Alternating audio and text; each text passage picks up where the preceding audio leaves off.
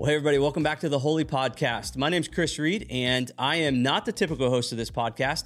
Typically, Pastor Matthew hosts because he's the one teaching through the messages and really leading this series for us. But he is out this week, and so I get the opportunity to kind of walk us through the conversation about the message that we heard on Sunday. Today, I'm joined by Stacy and Mackie and Michael, and really excited to get into the conversation where we are talking about biblical finances.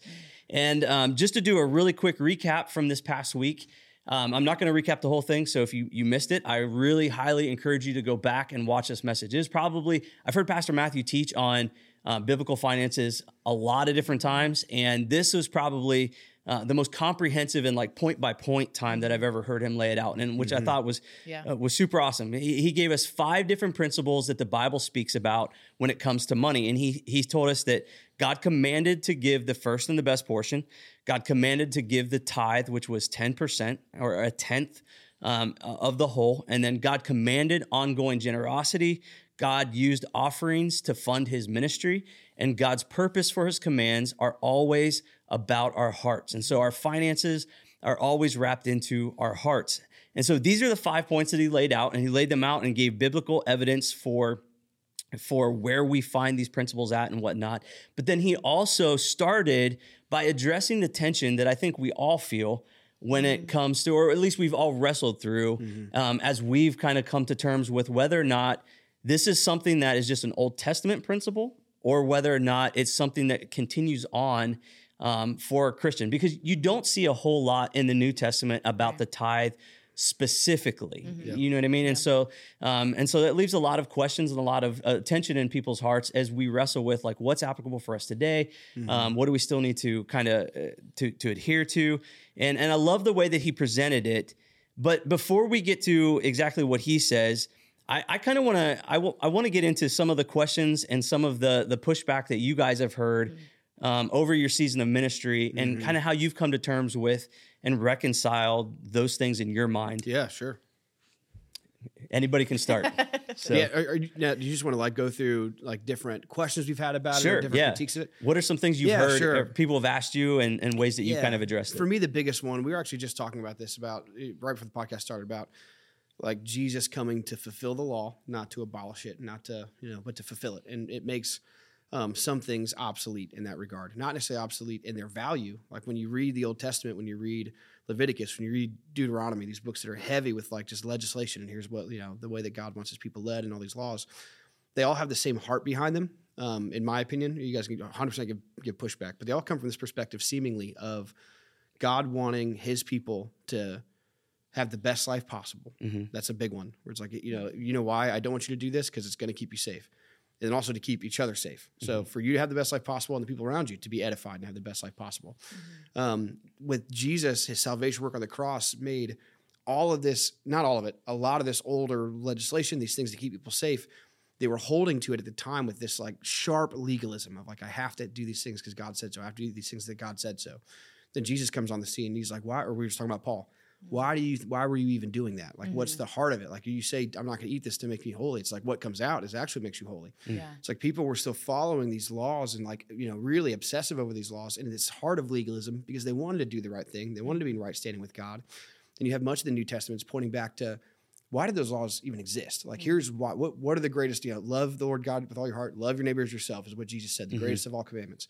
They all point to those 2 things. And if you're doing those things, so that's where tithe comes in. And that's where the questions I've gotten most is like, is this an old obsolete law where now with the fulfillment work of Jesus, we don't have to abide by that anymore? Sure. It's a tricky question. My usual pushback to that is like, well, I don't need to tithe because, we don't have to follow Old Testament law anymore. I have like 2 major pushbacks to it. One is that Jesus said so. When I don't know if I'd have to pull up specifically who asked, who posed the question, but it was either his followers, maybe it was Pharisees, asked him specifically about tithe, how they might not have to. And he said, no, you still should tithe. You should also do this stuff as well.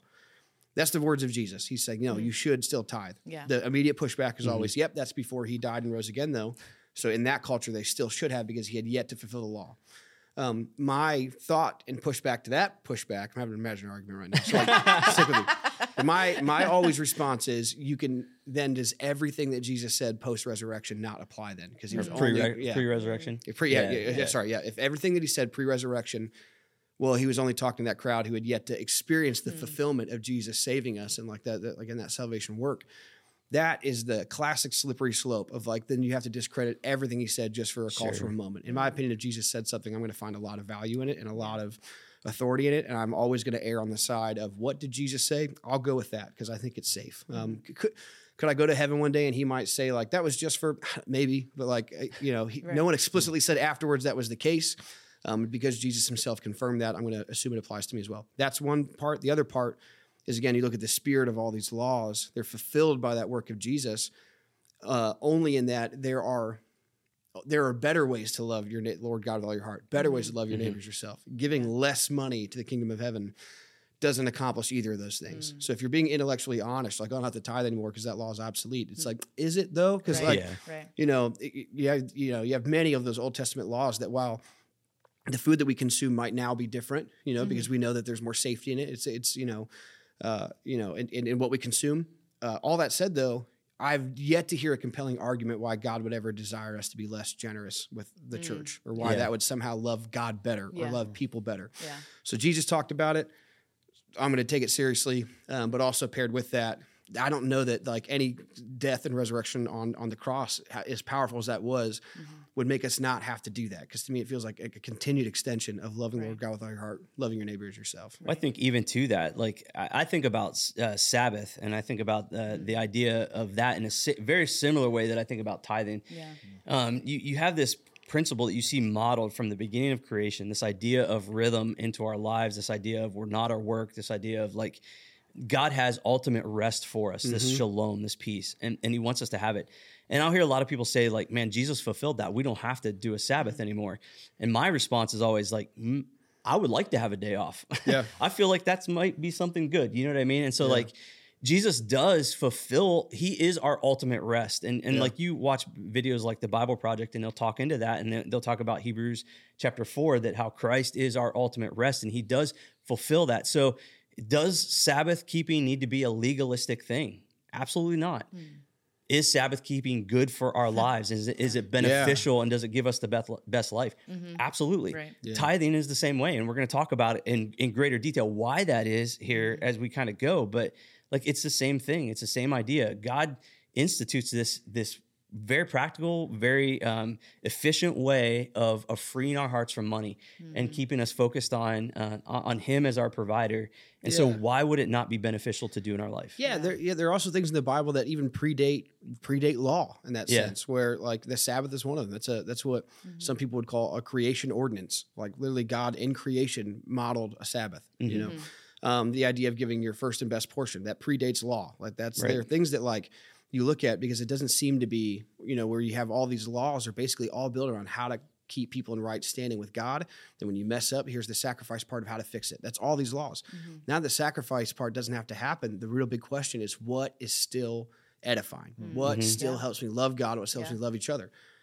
I will never hear a compelling argument that a Sabbath doesn't help me or the way that I love people, help that even my relationship with the Lord, to know that he loves me enough to desire rest from my heart. Yeah.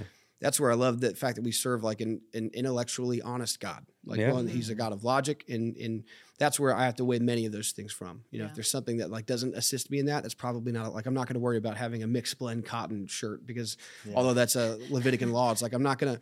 That doesn't help me love anybody. It doesn't help me love God. It's like, but man, giving to the church certainly does. It's like, but man, taking a Sabbath certainly does, and that to me is where I think a lot of the power in this stuff comes from. Sure. Yeah. What about you guys? What are some things that you've heard and you've had to kind of address and work through? Yeah. Oh, go ahead, Mackie. No, I agree with both what you guys said. Is there's rhythms that God designed from the very beginning. You know what I mean? That what's the point of asking? What's the bare minimum I can do? I think that's what that message, and I'm sure we'll get into that more. Sure. But that at the end of the day, if you're asking constantly the bare minimum of what you can do to follow God, I mean, at the end of the day, it's like, oh, I don't want to take a Sabbath because X, Y, and Z. It's like. That's fine, but it's also not the best life possible that you can be can be lived, because God designed it a certain way. But I've heard similar things, similar people pushing back and wanting to kind of unhitch their wagon, so to speak, from the Old Testament, where it commands the tithe, that talks about first fruits and all these things. It's a really good conversation to have, and I totally agree with you guys. Is God set up a life, and He designed rhythms and principles for our life that we ought to follow if we want to live an abundant life. Yeah.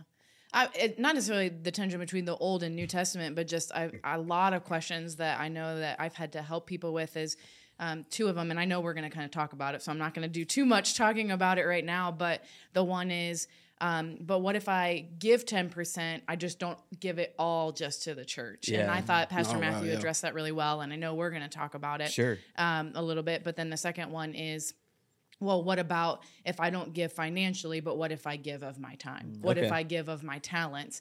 And to me, my answer to them is it's always both and. It's Yeah. always both. Like you're called to serve and you're called to give, So, and I think we're going to talk about all of that today, but those are probably the two most common questions that I get asked on a regular basis.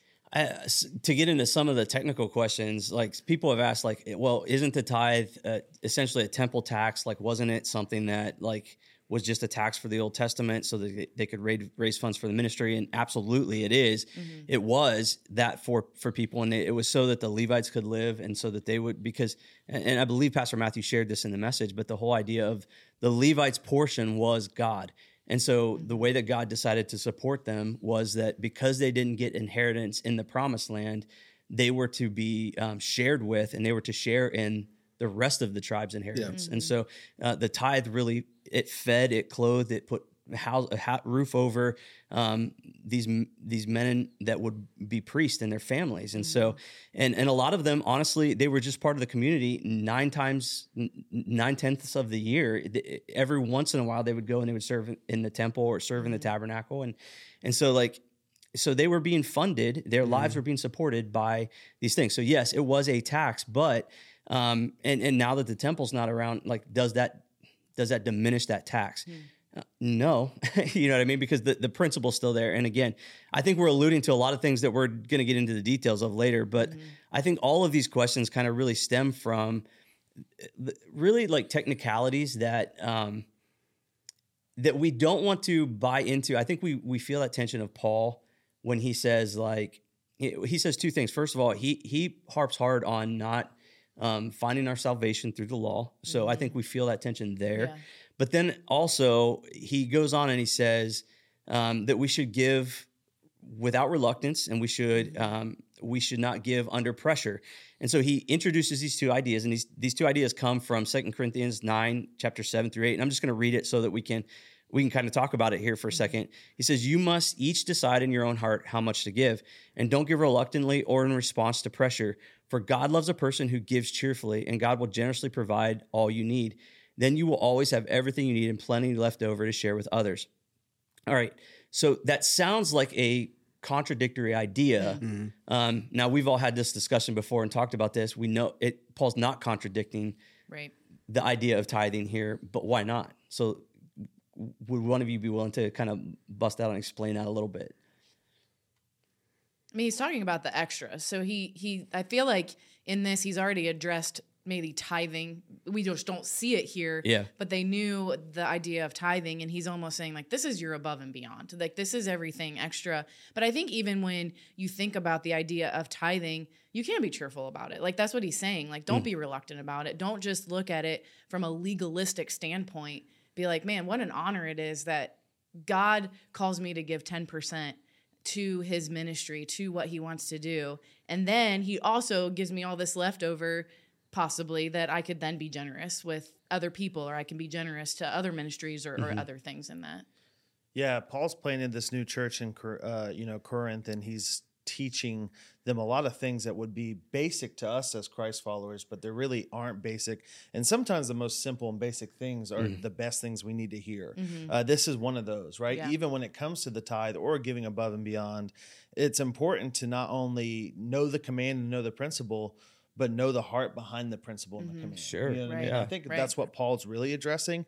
I don't think he's giving a prescription that's outside of the norm of what God's already designed, the principle he's already designed in tithing and giving. But he's saying honestly, he's kind of adding on to the weight you have of when you do that thing. So Right. you think about that's Jesus, every time he talks, like he talks about, hey, do not murder. In fact, if you hate another person, that's like murdering in your heart. He does this over and over again. Yeah. He takes old principles and he doesn't dumb them down or water them down. He actually adds a new layer to it, right? Yeah. And I think that's what Paul's doing here Yeah. is like, not only should you give and follow the commands God's given us, but give cheerfully, Right. which Right. if you thought giving was hard, imagine giving. That's how I read this. Yeah. Okay. That's good.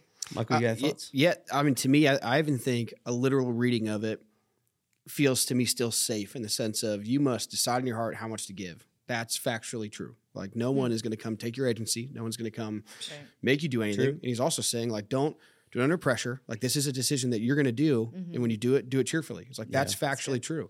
To me, it's not saying give less. It's saying like it's not just to give. It's not just to give because you're being pressured. It's not just I'm going to give a tithe because my pastor told me to give a tithe. No, this is a decision between you and God. And if you're gonna, and when you do it, you're going to do it cheerfully. That to me does not mean you shouldn't tithe. It doesn't mean it's a call for less. It's saying, Right. but when you do it, I would put it in a similar space as communion. Like, yep, you cannot do it. It's like, but if you're going to do it, your heart should be right with the Lord. You know, Yeah. it's the same thing with tithing. Yeah. It's like no one's going to make Right. you do something. Like if you're going to do this, you have to do it within your own character and integrity Yeah. with a cheerful heart, Yeah. because that's what God wants from you. And Right. It's just like Right. so. I would say you're in equally dangerous territory is if you're tithing, but it's just like, but there's no thought behind it. There's no care behind it. There's no, or you're angry, or especially if you're angry or bitter about it. It's like I don't know that that's holy either. Like what Paul's saying again, it's exactly what you guys said. He's furthering this idea of tithing. He's not diminishing it. He's not saying, yeah, I can get away with 1%, but Right. as long as you do it cheerfully, it's not like that. It's a deeper of like, oh no, like you will do this with the right heart, or else we're not in right standing with God and what He'd have for us. Right. And to me, that's how I've always read that. And I can understand there are different translations, and I wanted to say this to you just because I'm not sure I quoted it right earlier. It's in Luke 11 and also Matthew 23. It's but woe to you Pharisees, for you tithe mint, rue, and every herb, so over these things, and neglect justice and the love of God. Very similar to many times in the Bible. You guys are doing the right stuff, but you're not doing it with the right heart. Yeah. And this is what Jesus said: these you ought to have done. You should have tithed that. You should have done that stuff without neglecting the others. That's exactly what Paul's saying. Right. Yeah. It's like, do this stuff. This is important. This is what God has for you. Right. But if you're missing the heart of God, in this case, he's talking about justice, neglecting people. In Matthew, it says justice, mercy, and faithfulness. If you're neglecting these things, it's like, man, you're missing the heart of God. If you're doing it with a disgruntled heart, if you're doing it, then I wouldn't say we're in God's plan either. So it's a deeper relationship with tithing and understanding, not a lessening of it. Yeah. Well, isn't it so? When he's asking for this, when he's talking to them, like he's thinking about, because what his charge was at this time was to go and collect an offering for those that were famine stricken in Jerusalem. So he's coming, like you said, Stacy, taking an offering over even above what is their normal offering, Yeah. and he's doing it for the purpose of like inviting them into this place of like, hey, your brothers and sisters in Christ in Jerusalem, they're hurting right now. Yeah. They need your generosity. They need your love, your compassion. So as you think and pray about this, I know that you normally do all of these things. Seek God. Ask God what He would have you do above and beyond that, and then do that. And don't feel any pressure to be a part of that, but do that. But the whole idea of like God will provide for you as you take steps of generosity, as you bite into the compassion, as you do all of these things, God is the one who provides. And that is, I think that's the truth that gets us to the place where you guys are talking about, that place of like the heart behind it should be joy. It should be, it should lack reluctance. Why? Because reality is people struggle with this and people have tension with this because it costs them something. It's hard. It's difficult. And Paul stands here and says, well, you should do it cheerfully because Christ or God will generously provide all you need. And I think that's really the premise that sets up the idea of tithing. Yeah. It sets up the idea of God's view with our money. And so I want to get into looking at some of the specific points that Matthew made throughout the message. And I want to keep that idea in mind because his final point was it's about the heart. It's about the heart. And so as we process through these very specific things, keeping that in mind of how do these things stir faithfulness in our hearts? How does it stir generosity in us? How does it stir cheerful giving and get us to the place where we're both in our actions and in our intentions and in how we think about this, come to the place where we trust God with everything. Yeah. So let's go to the first point. God commanded to give the first and the best portion. So Pastor Matthew talked about that a little bit, just in that, like, the very first thing that God asked Israel to do when he rescued them was to set aside their firstborn, how this was inconvenient, how it doesn't make sense, and explain a little bit why it doesn't make sense in this moment, or let me ask it this way. This idea of first and best portion always is a demonstration of faith. It is the best demonstration of faith that we can give when it comes to giving our money. Why is it the best demonstration of our faith in God? Why is giving the first important in taking a step of faith? Stacey, why don't we start with you? Yeah, because oftentimes, like, on paper, it doesn't make sense. Pastor Matthew was talking about, as Americans, we live above what we make. Like, we do not stop short of it. We're living above and beyond our means and everything. And so oftentimes when you do look on paper, it's like, it doesn't make sense. It doesn't make sense to give this to God. I look at my giving statement at the end of every year and I'm like, that's a lot of money. That's a lot of money that could go towards other things. But when I decide to give to God first, it really is faith. And I'll probably share a little bit of our testimony later, but it really is just taking that opportunity and saying, sometimes it is like, God, I don't know how this is going to work out. I don't know how all my bills are going to get paid, but I know you've called me to give to you first. And so I'm going to give. And it is faith. It is taking that step of faith and saying, it doesn't make sense, but I know God's going to take care of me. Yeah. And I know he's going to be able to provide exactly what I need. Yeah. If you never take that step of faith, right, how is God going to prove to you what he can do, right? Like, anytime you're trying to build trust, whether it's in a relationship or even in your relationship with God, you have to stick your neck out there and you have to sacrifice something in order for God to prove to you that he is trustworthy, right? So, someone lies to you or someone breaks your trust. What do you have to do to mend that fence? What do you have to do to build that trust back? You're going to have to put your neck out there again. You're going to have to, go out of your way to say, hey, I'm going to give you a little more trust and see what happens. I think it's similar with God. And if we don't ever take that step of faith, then there's no opportunity for God to ever prove to us how good he really can be. 100%. Yeah, it's super good. For me, I think that so few things are as visceral and tangible as your money. Like, I don't know that anything has such a quantifiable weight to it in my life that my finances do, to where if I don't have enough, I am in trouble. If I don't have enough sleep, I can make it work. If I don't have enough alone time, I'll be okay. I can make it work. You run out of money, like, things get really tough really fast. The idea, and even to think about, like, when the idea of your first and your best portion, you're talking about people who are in essence survivalists. Like, the moment that you have the fall of man, you were going to have to go work the land. You were out of the Garden of Eden. Talk about high stakes. If I don't pay my bills, I have wiggle room of, like, all right, I probably have X amount of time before they come foreclose my house. I have a lot of resources. I can go crash with family. You're talking about people where it's like your survival is contingent on what you produce. That is, as an American, I have immense privilege of even the poorest in our country are still generally covered and paid for, whether it be through nonprofits, whether it be through government assistance. Like, we're talking a pretty safe environment to give in.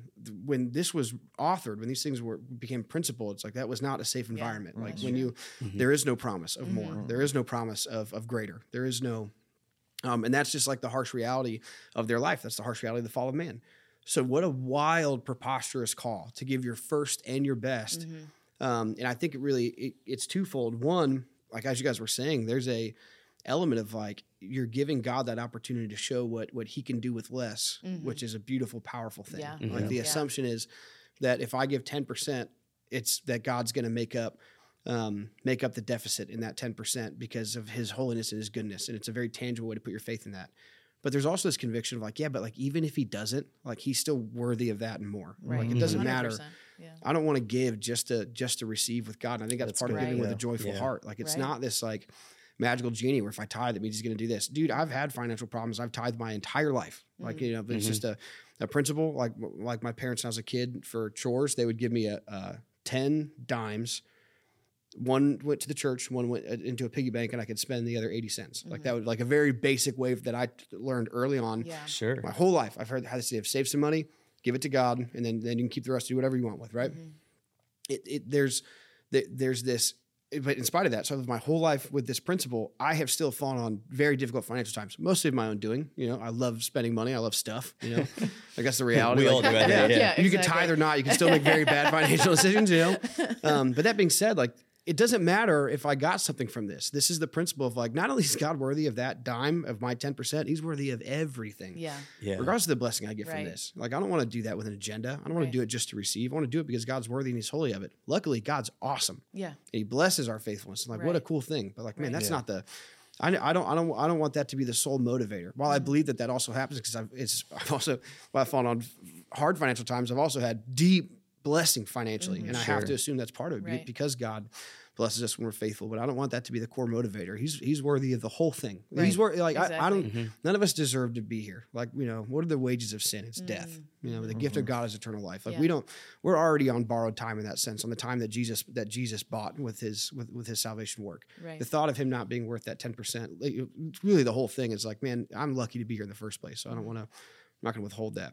But I it's think- terrifying. You know, I think too, though, you know, when you're saying that, like, it's not just God he could, and he doesn't always just financially bless us. You know, oftentimes it is just the blessing of like a changed heart, a changed motivation, Yeah. a change, you know, a change in thought of how I actually am spending my money. And so, you know, even listening to Paul, it's like when you give cheerfully to God, he's going to bless you. It may not be a financial blessing, but man, it could be something else that's even better, you know, even better than that financial blessing that could come from it. so good. Well, I know in my life, like the areas of finances have been the tangible places where God has proven himself for me.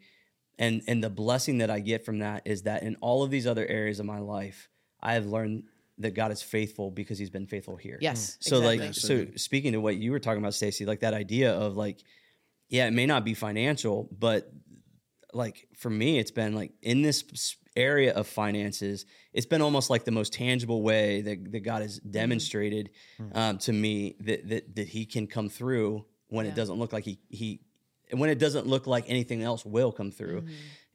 It's those moments that I always think back to when I'm pressed against with another challenge, with the challenge of how am I going to get all this stuff done when I'm like, how is this all going to come together? What's going to happen with my kids? Like with that in mind, I go back and I go, oh, faith is a result of God proving himself in a lot of different ways. You know what I'm saying? Yeah, So definitely. okay. So Michael, you said you've tithed from the time that you were young. A lot of people, and I would say it's probably a simpler thing to do if you start from the beginning before you form your budget. Sure, yeah. I would say most people hearing this already have a budget established. They're learning how to do this new. What advice would you give in a practical way to get to this place of giving first and best? And is there a way to do it without removing the risk, or is risk always going to be involved with it? Yeah, that's a super good question. So going back to even this idea of the first and best portion being authored to people who are in survival mode, right? Sure. There is always risk. Like in that, and I don't know that the desire of his heart is to make us feel uncomfortable and to make us feel risky. You know, like I don't think that's it. I don't think that his function is like, I'm going to keep you in your place. I'm going to keep you on your heels. I'm going to keep you scared. Right, I want to take right. 10%. I want to take your best in your first, so that way you're a little nervous. Like, no, that's not it. We feel the risk. But that being said, I think yeah. forever you'll feel the risk. You're right. There is a built-in comfort in the fact that I've based my budget on this my entire life. But that being said, like it's still, you talked about looking at your year-end giving statement where it's just like, or here's where I get it, is more an envy, where it's like, so even less risk and more envy. Where I look at people and be like, how do people have that much money to go on these trips and go do this? I'm like, oh, that's because 10% of their liquid income is still with them. It's like, they're like, if I had like 10%, because at this point my budget is formed with that 10% of flex, you know, or just gone. Yeah. If I said 10% of my income that I could spend on whatever I want without consequence, because everything else is already covered, that's how you do, you know, all that. So that's where it hits me.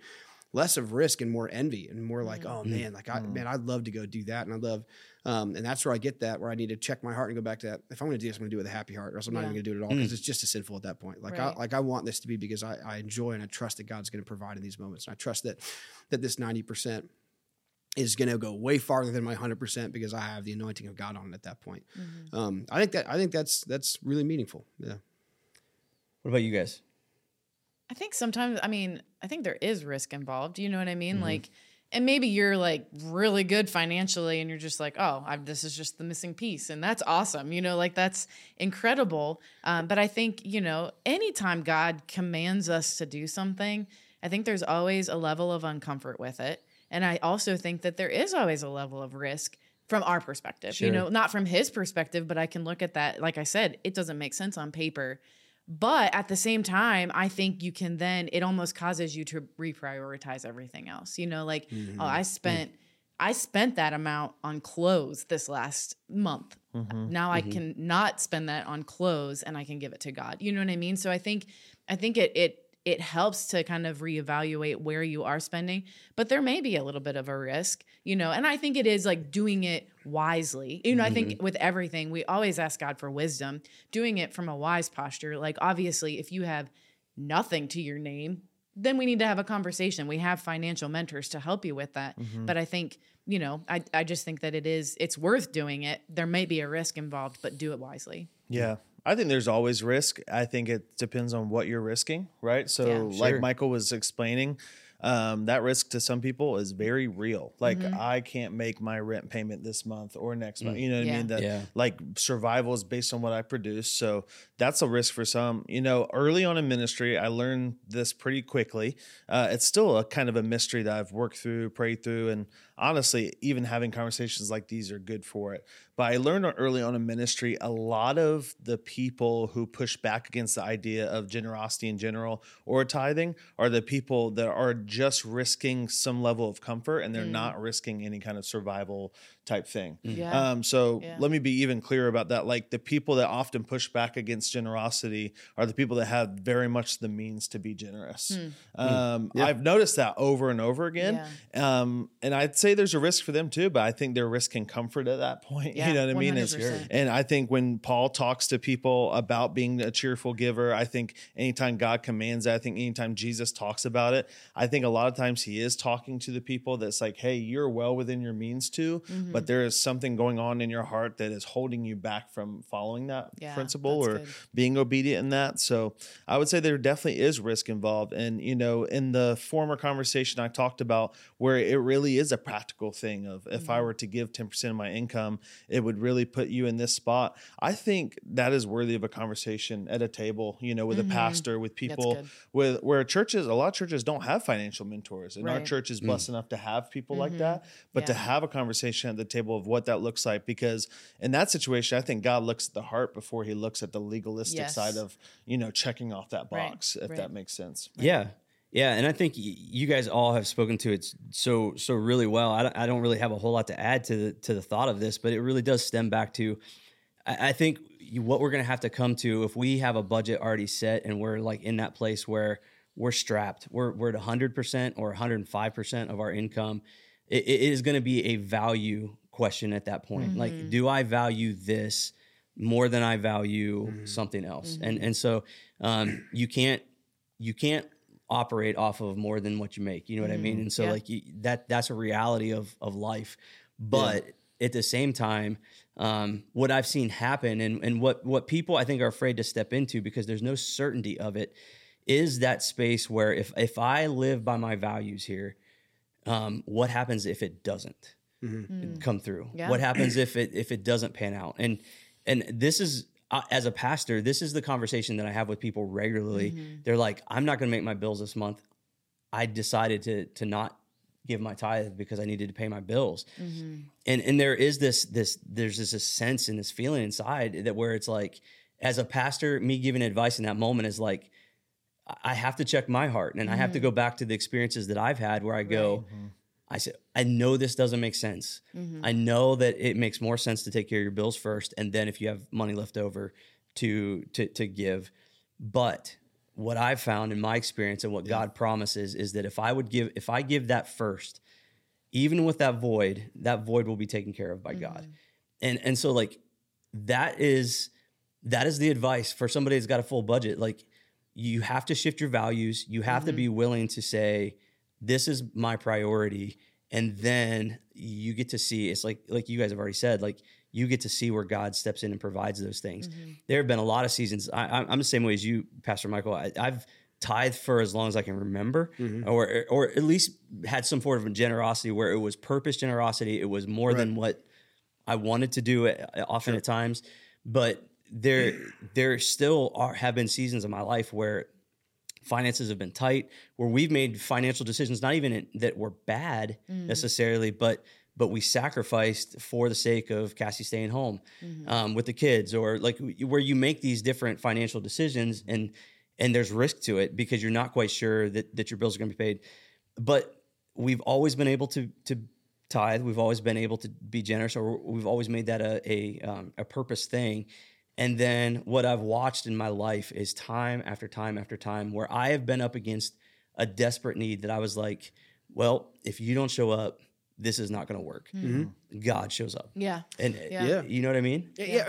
And I just have to think like, I mean, Mackie said it really well. Like you have this tension of like, if there are things in your budget, if you have conveniences, like this is a very easy conversation to me. Right. It's like, so last year I had a Jeep that I had like, I think like a $390 monthly payment on my Jeep. And first of all, terrible investment, broke down all the time. Like, as you guys know, I'll test the amount of times I'm like bumming rides to work.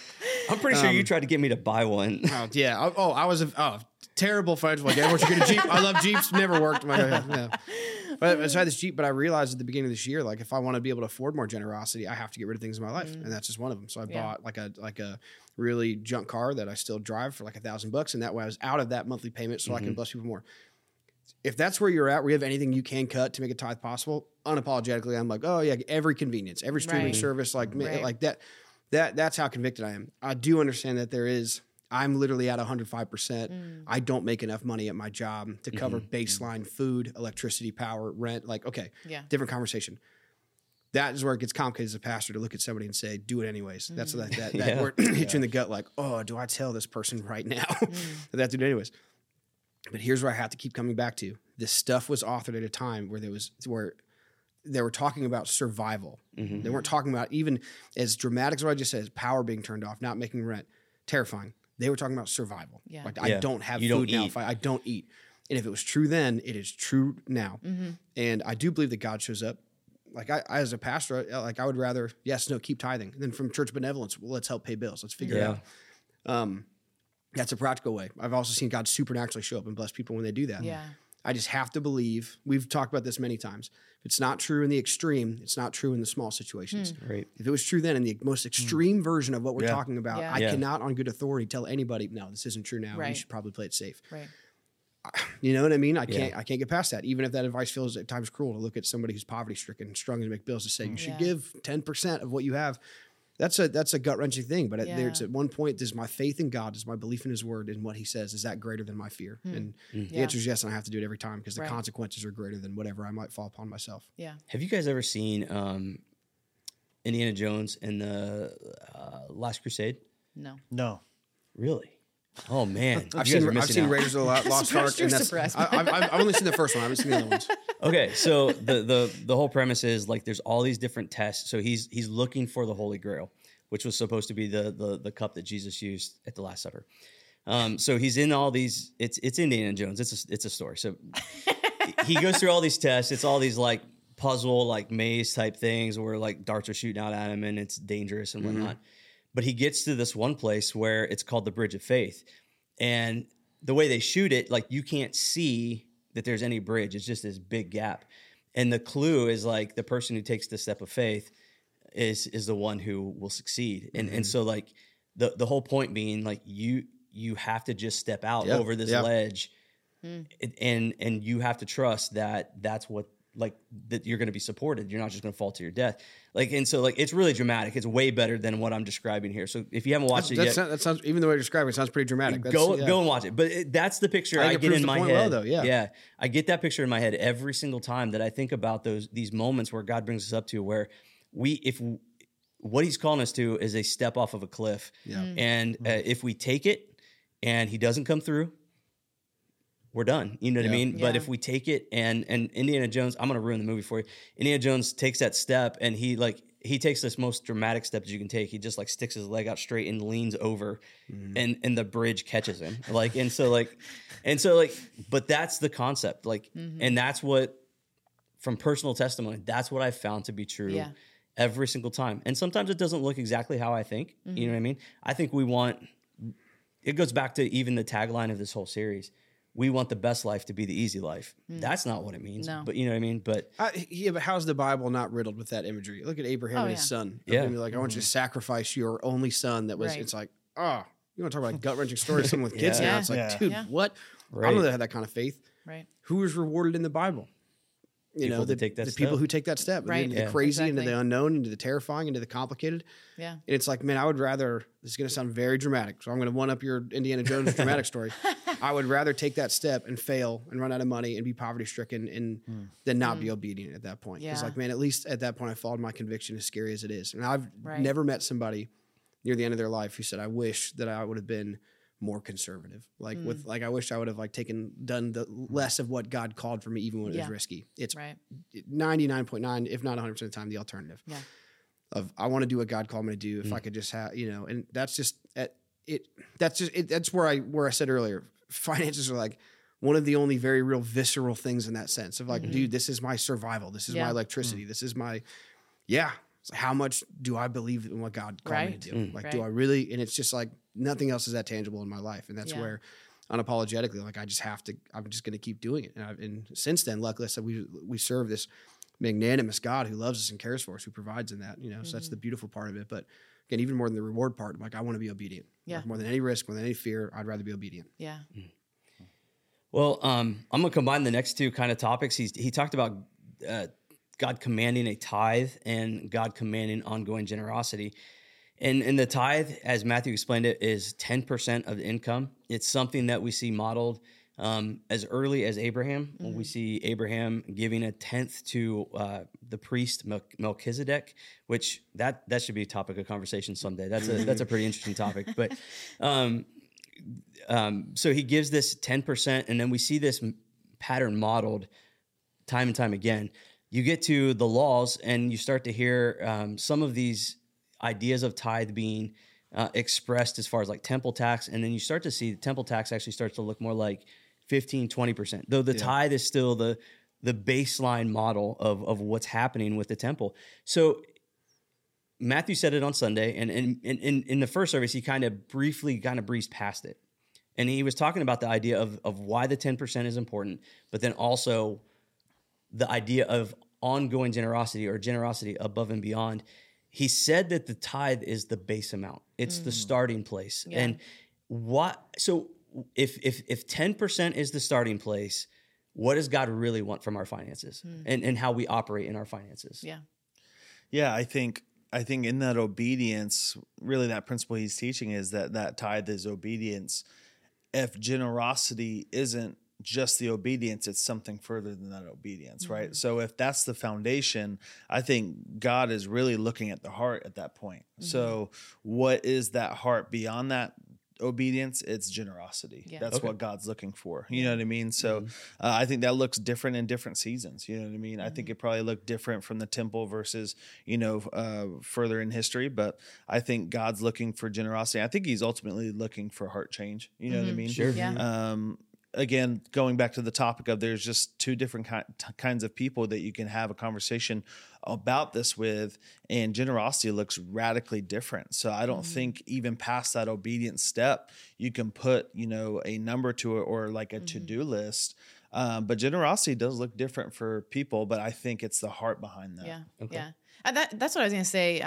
It is our relationship with him, and it is our heart. I shared this with our Connect group last night, but I was saying, if you really think about it, okay, look at the whole 100%. God only asks for 10%. 100% of it belongs to him, but all he asks us to give is 10% of it. And I think, and I've seen this in my own life, is that when I then give that 10%, it is a heart check for me to going where I say, man, look at what God has done with that 10%. You know, like we have 350 kids coming to the Tree Church. You know, I'm able to be on staff here. We're able to welcome hundreds of guests every single year. And knowing that that's what that 10% is going to, it has almost shifted my heart to be like, I can go to the store and not buy anything because that's not worth it as much to me as what God could do with that other 90%. So does he want me to enjoy it? Yeah, absolutely. You know, we've gotten to do fun things with it because of the heart check that God's given to us. But at the same time, then it's like, okay, I've given my 10%. Oh, somebody's in need. And we were sharing this in Connect Group last night.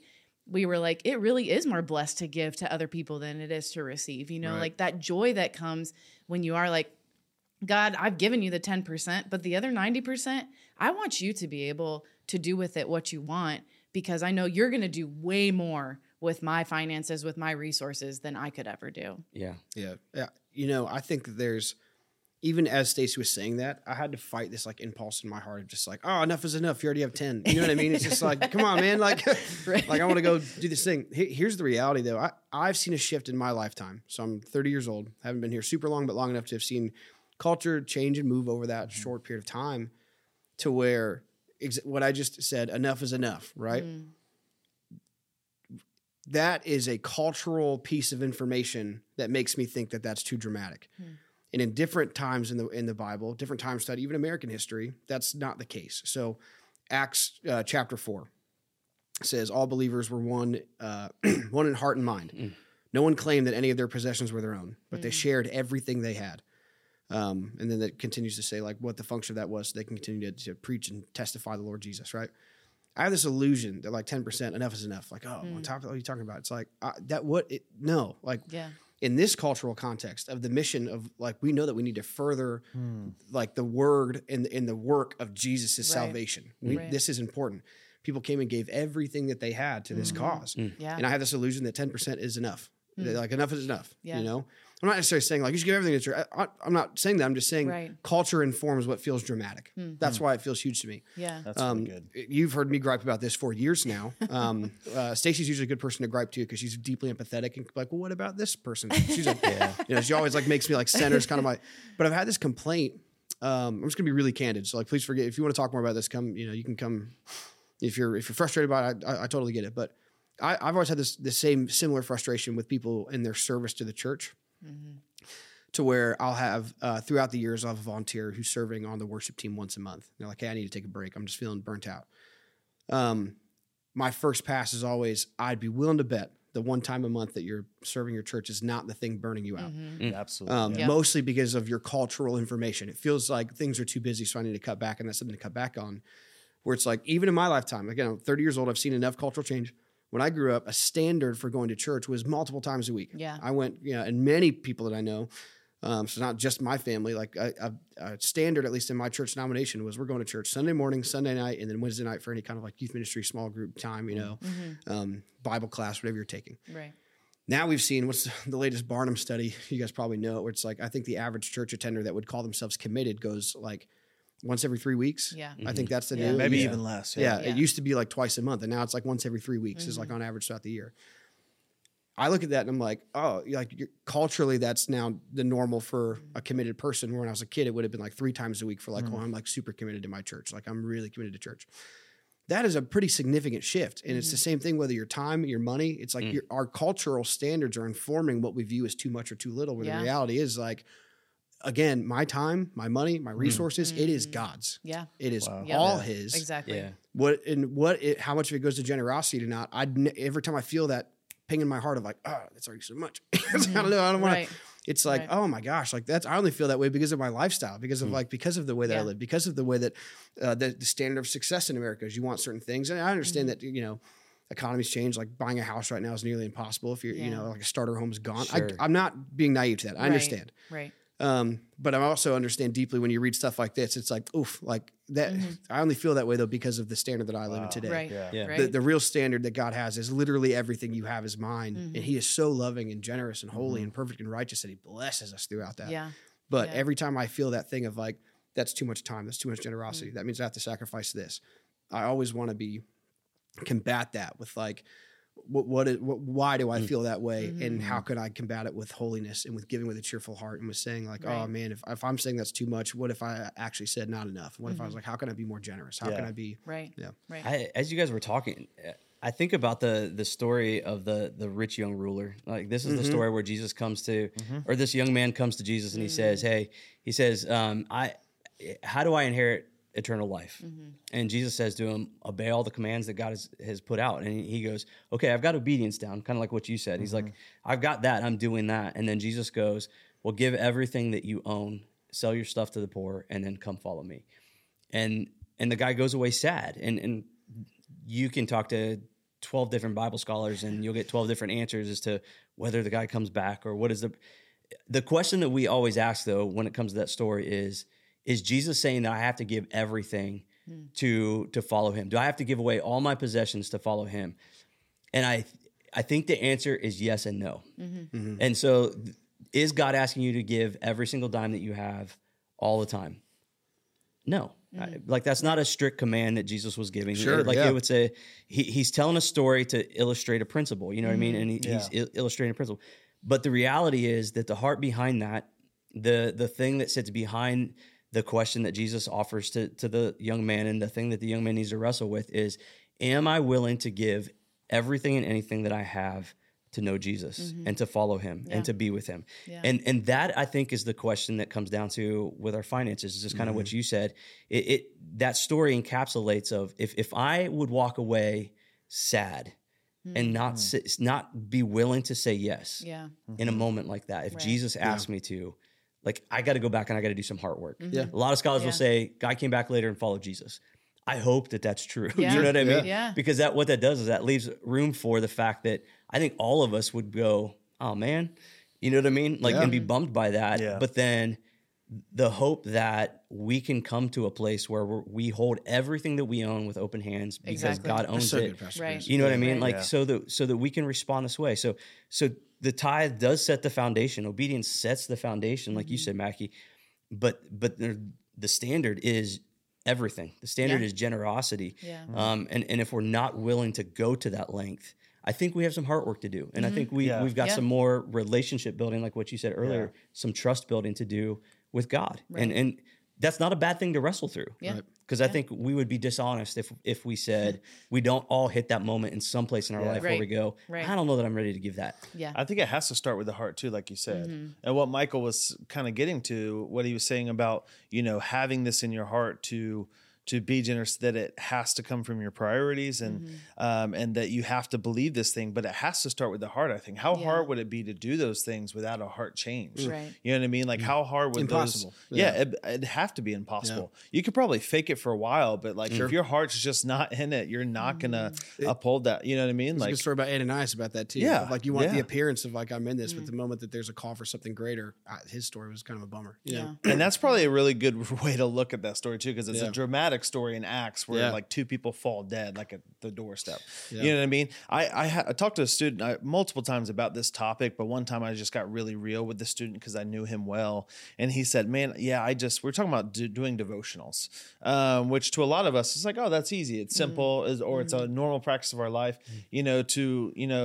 new Christians, and especially like, younger Christians, that can be like the hardest thing ever to do." Yeah, sure. And I was talking to him and I was like, so what do you think are some of the problems with doing devotionals? And he said, well, one is I don't know where to look. And I was like, okay, well, let's find places to look on Yeah. creative ways to do it. He's like, also, I just don't have time. I was like, okay, real quick, pull up your screen time on your phone. Yeah. Right. And he Right. did. And I was like, it averaged like 5 hours a day. I was like, out of these 5 hours on, WhatsApp and, Neopets or whatever. That's a dated reference. MySpace, no, it's a terrible I don't even know what that is, but I knew it was a cut. I was like, I know what it is. No, but like Instagram, whatever it may be, of those 5 hours, could you take 20 to 30 minutes to devote it to God? You know what I mean? But if his heart and his priorities didn't shift to think, oh, actually God does belong in that portion of my time. Same with the giving, right? It's like if your heart doesn't shift to realize, oh, God, that does belong to God, this portion, whatever it may be, I don't think it's ever going to happen. Right. Yeah. Well, and that kind of brings us to this place where you guys are all talking about very tangible expressions of faith. So we've talked about Sabbath as far as like rest. We talk about tithing. We've talked about with our money. We've talked about serving. Why is it important that the values that we express, so the value of I want to follow God, I want to love God, why is it important that those things show up in these tangible ways? I mean, that's the obedience of it, like I can share, I've shared this a couple times on this podcast, but it's a little bit different than giving. But earlier last year, I felt like God was like, I want you to teach. And I was like, absolutely not. And, but like, it was a faith step. It was a step of obedience. Sure.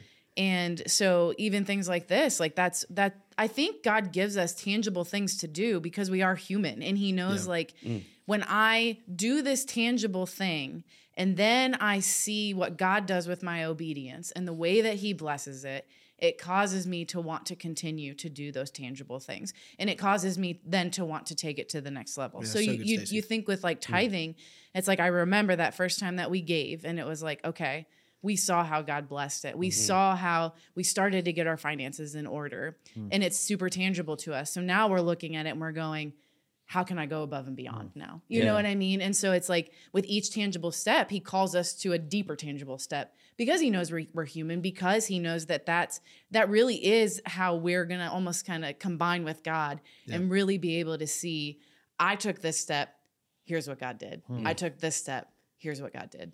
Wow. Yeah, super good. Yeah, I mean, for me, it just feels like talk is cheap on some level. It's like there's a level of lip service that's possible within faith to say, I think this, I believe this. And you can say that all day long. Like I think about my relationship with my wife, and if I say, I love you, like I love you a lot.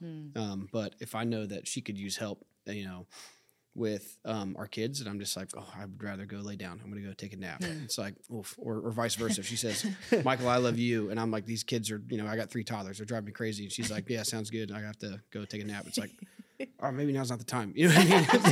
It's like, if one, 100%, where there's a level of when you do something tangible, that's a tangible representation of where your heart is and what's going on the inside.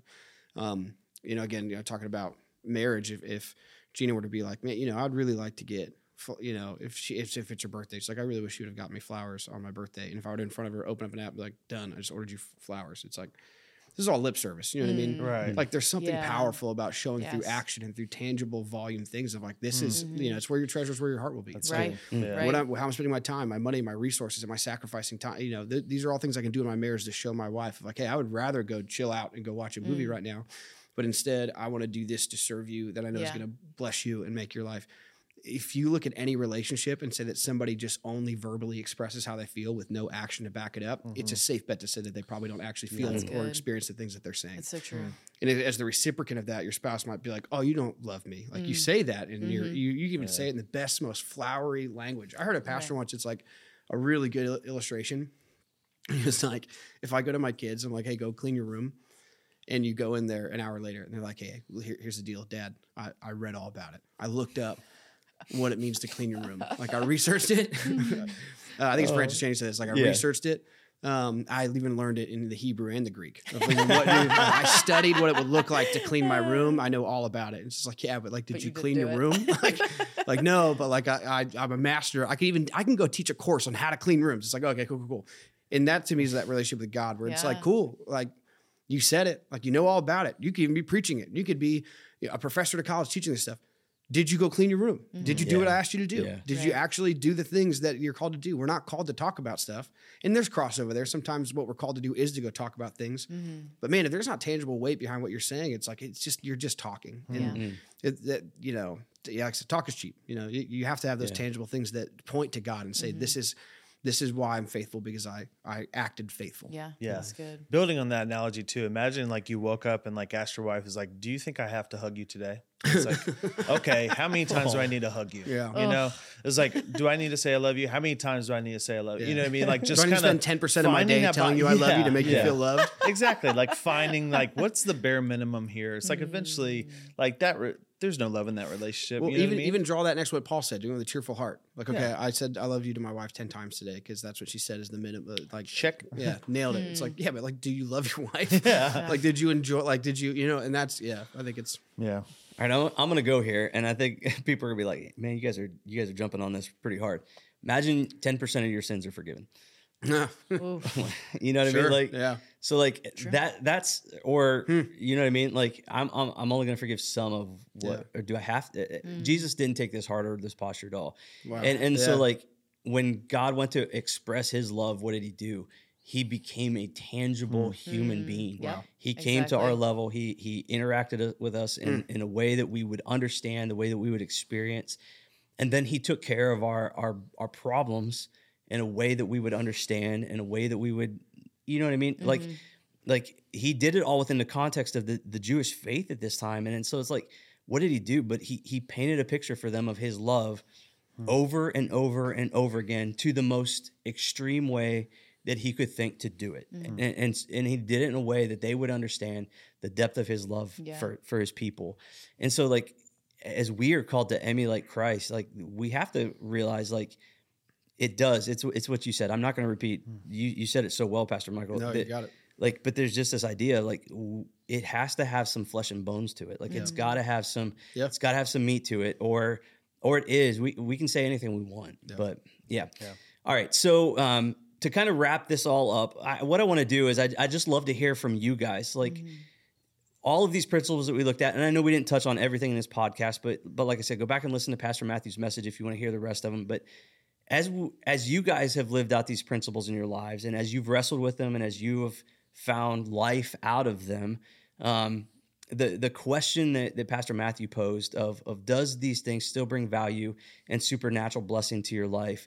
What are the stories that you could tell people from your own experience that absolutely this is something that is beneficial and a blessing to my life?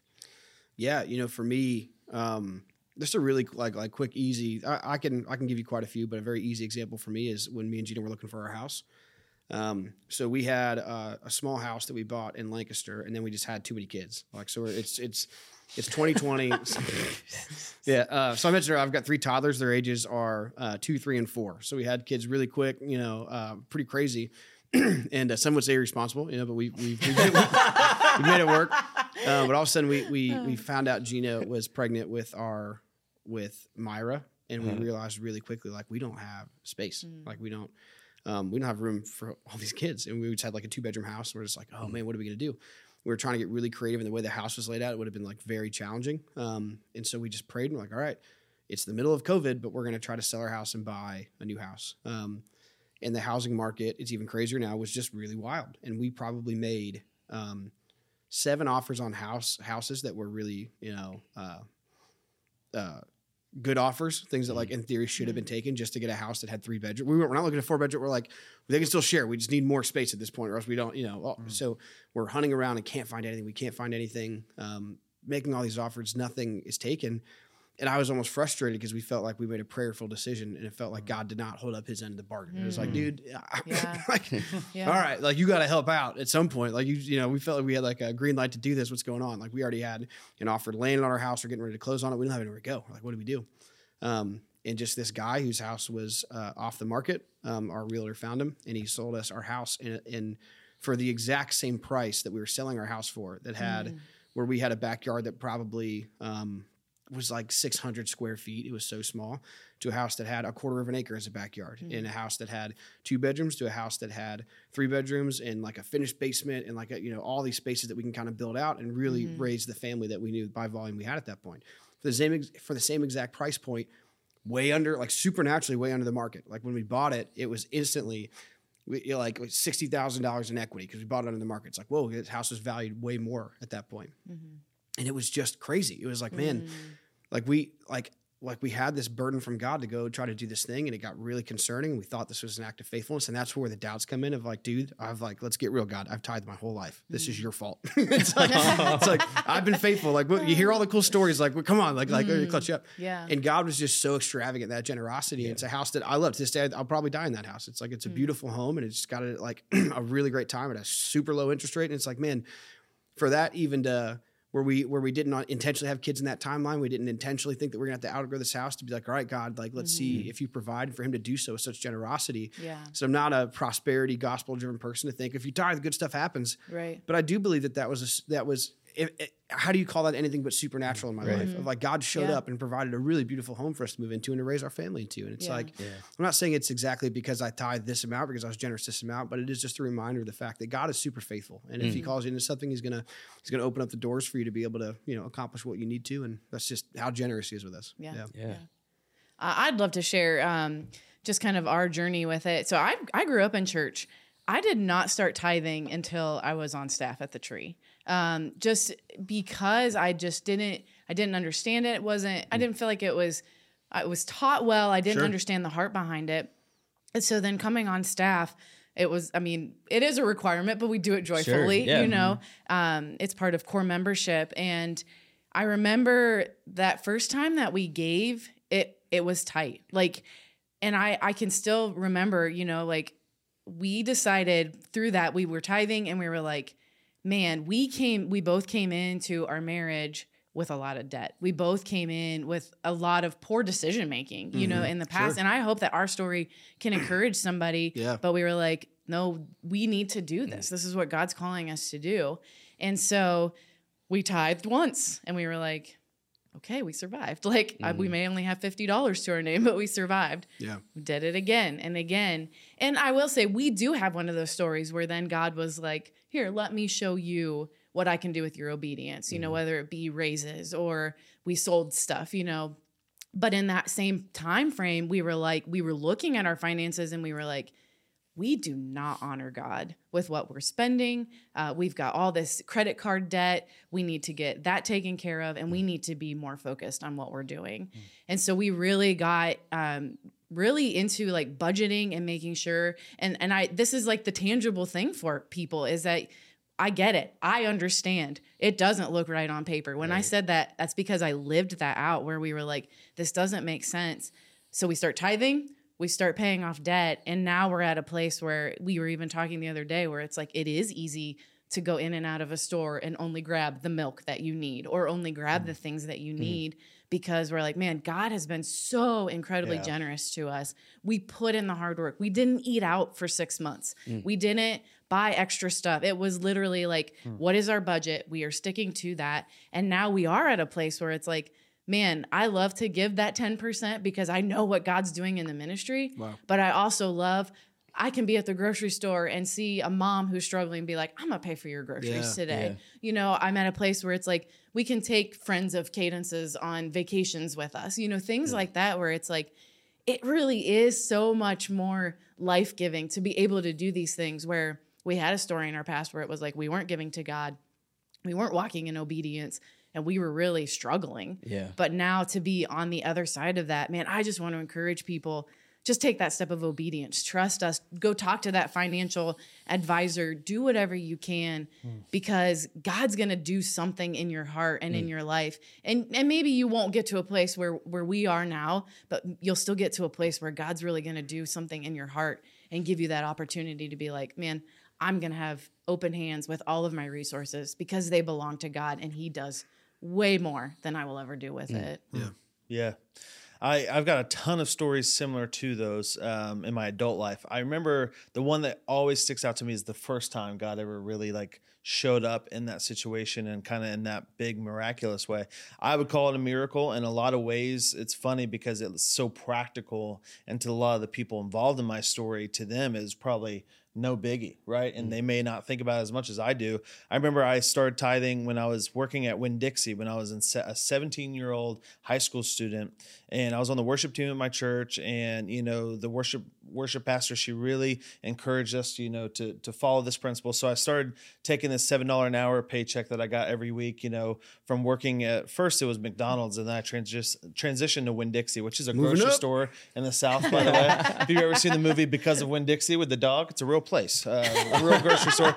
So I worked as a cashier at Winn-Dixie. So anyway, I tithe. So when it came time for me to actually leave for ministry school, people in my church just really showered me with generosity. I sent out support letters, and Michael, I think you did something similar when you left for ministry school, what we call Master's Commission. That's a different podcast. But I sent out these support letters, and people were just surprising me left and right with just the most generous ways possible. I remember one guy, he gave me this large amount of cash. So I was well paid. My schooling was paid. I wasn't going to have to struggle for anything. He gave me this big wad of cash, and he says, "Do you have gas in your truck to even get to school?" Because it was 7 hours away in North Carolina. Yeah. I was like, "I'm going to go get gas later. I've got plenty of money to get it." And I remember getting to the gas station. He just fills up the tank.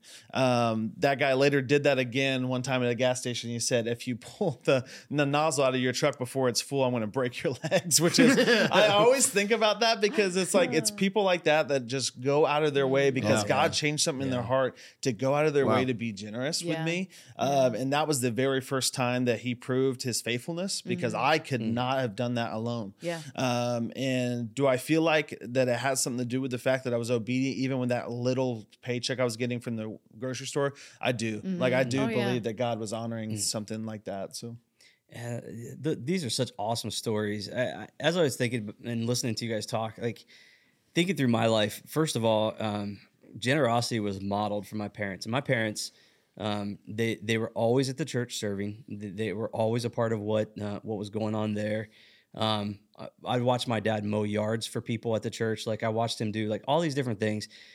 Even to this day, Cassie just sent me a screenshot off of Facebook, and there was this golf outing that my dad plays in, and there's an organization called Cross-Eyes Missions that I actually got to go on trips with them, but they do eyeglasses for other countries. Oh, okay. So he's an eye doctor. So he has a golf outing every year, and Cassie sent me the screenshot from the golf outing where it listed a thank you to all the sponsors, and there's this company, and you get into the middle of this list, and there is Greg and Diane Reed, and that's my mom and dad's, mom and dad. Yeah. And so all these whole sponsors are companies who probably have money set aside for doing this, and they're my mom and dad, and awesome. She just sent me that text, and she's like, "I love that your parents are so generous," and so I have been raised in an environment where the generosity was just the way that you live. And so my story is more about the better to give than to receive. I've had all those experiences that you guys have had where God has come through in that way. But one of the most profound moments of my life and watching God work and how God is faithful. I was in college, and I was doing snow removal for a year, or for a winter, for the grounds crew. And I was using that money. I was paying off Cassie's engagement ring. I was doing a bunch of different things with the money, but it was my third job. And so it was just it was nice because it was extra income for after the bills that I was paying and whatnot. And I felt like God said, "Hey, there's this guy that you work with at your other job. He wants to go to Africa with the school." He wasn't a student. He was just a really cool guy. I loved him. His name was Jermaine, and I loved Jermaine. He was such a good guy. And so he was like, "I want to go do that." But Jermaine worked at a school cafeteria, so his extra income was not there. So I felt like God was like, "Hey, fund this guy's trip to Africa." I'm like, "Okay." I'm like, "How do I do that?" He's like, "I want you to give all your snow removal money to that cause." I said, "Okay." Oddly enough, it started out a slow winter. January is, I think, warm, and I'm like, "Okay." We said we were going to do this, but I'm working 5-6 hours a week, and so I was still doing it, giving what I could, and then all of a sudden February hit, and we had, out of the 28 days of snow, or 28 days of February, 18 days had snow on the ground where I had to get up and go shovel snow, which is terrible as a college student because you get called at like 4 a.m. like to go shovel snow, remove snow. But like thinking back on that and thinking like God provided this kid's trip, he showed he showed this young man how he had thought about him, how he loved him, and I got to be a part of that. Yeah. Like, and this is like one of those ways in which generosity and giving, it blesses you. It's what Jesus says. It's better to give than to receive. Like I still think about Jermaine often. I think about that story. I think about that season. And when I do, I just remember how faithful God is and how faithful he is to allow us to be a part of the amazing things that he's doing in this world, and being a part of the way that he's advancing the kingdom. Right. And so that's kind of my story. And I got 1,000 other ones. I'm sure you guys do too. So, but I think we're wrapping up on time here. Any other thoughts, any other things that you guys wanted to highlight before we jump off? As you were talking, I just had one thought of like, keep in mind as well that like generosity doesn't always have to look financial as well. Right. Yeah. Right. Your time, your resources, Yeah. like, I thought about this as you said, your parents are so generous. So you had that. My parents growing up, we had an open door policy to anybody. It felt like as long as it was safe, like as long as it wasn't like a dangerous person, people would come in and eat. They had multiple people stay with them who were displaced. Where my wife and I, in this house that we have housed 3 different people who've gotten to stay with us who needed a place to stay, you know? We were just joking last night. We were cleaning up our garage. Like, I think we were going to take a break from it. It's nice to have like our garage back and our basement back. But it's being open handed with whatever you have. Yeah. If you're like, I don't Right. have liquid income. 100%. Like if you're looking at tithing, like there's literally nothing left. Have it in your heart of how can I be generous with whatever resources I have, whether it just be something that Mackie said recently, your availability is your best ministry or something along those lines. Yeah. Your availability to people, to minister, to love on them, Right. to have a conversation, to have someone into your house to eat food, whatever the case might be. I've never regretted generosity. Right. Yeah. Ever. I'm Right. sure you guys can say the same thing. Yeah. Yeah. Yeah. Oh, that's good. Well, thank you guys so much for your insight today and for this conversation.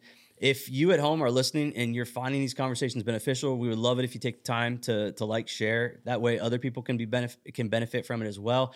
But otherwise, what I'd leave you with today and what I want to challenge you with is if you are already tithing, what I'd encourage you to do is ask God what Pastor Michael just said.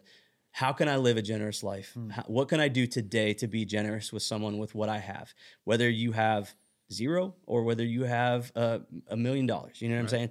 And then if you're not tithing, what my encouragement to you is take those steps of faith. Begin with that level of obedience, and then see if God does not come through for you in the ways that you need Him, and because it will impinge on some of your wants and desires. It will impinge on even some of the more dramatic things at times, but God has always proven faithful, and He promises always to come through. And so that is my encouragement to you today as we sign off. We love you guys. Thank you so much for listening, and we hope you'll join us next week.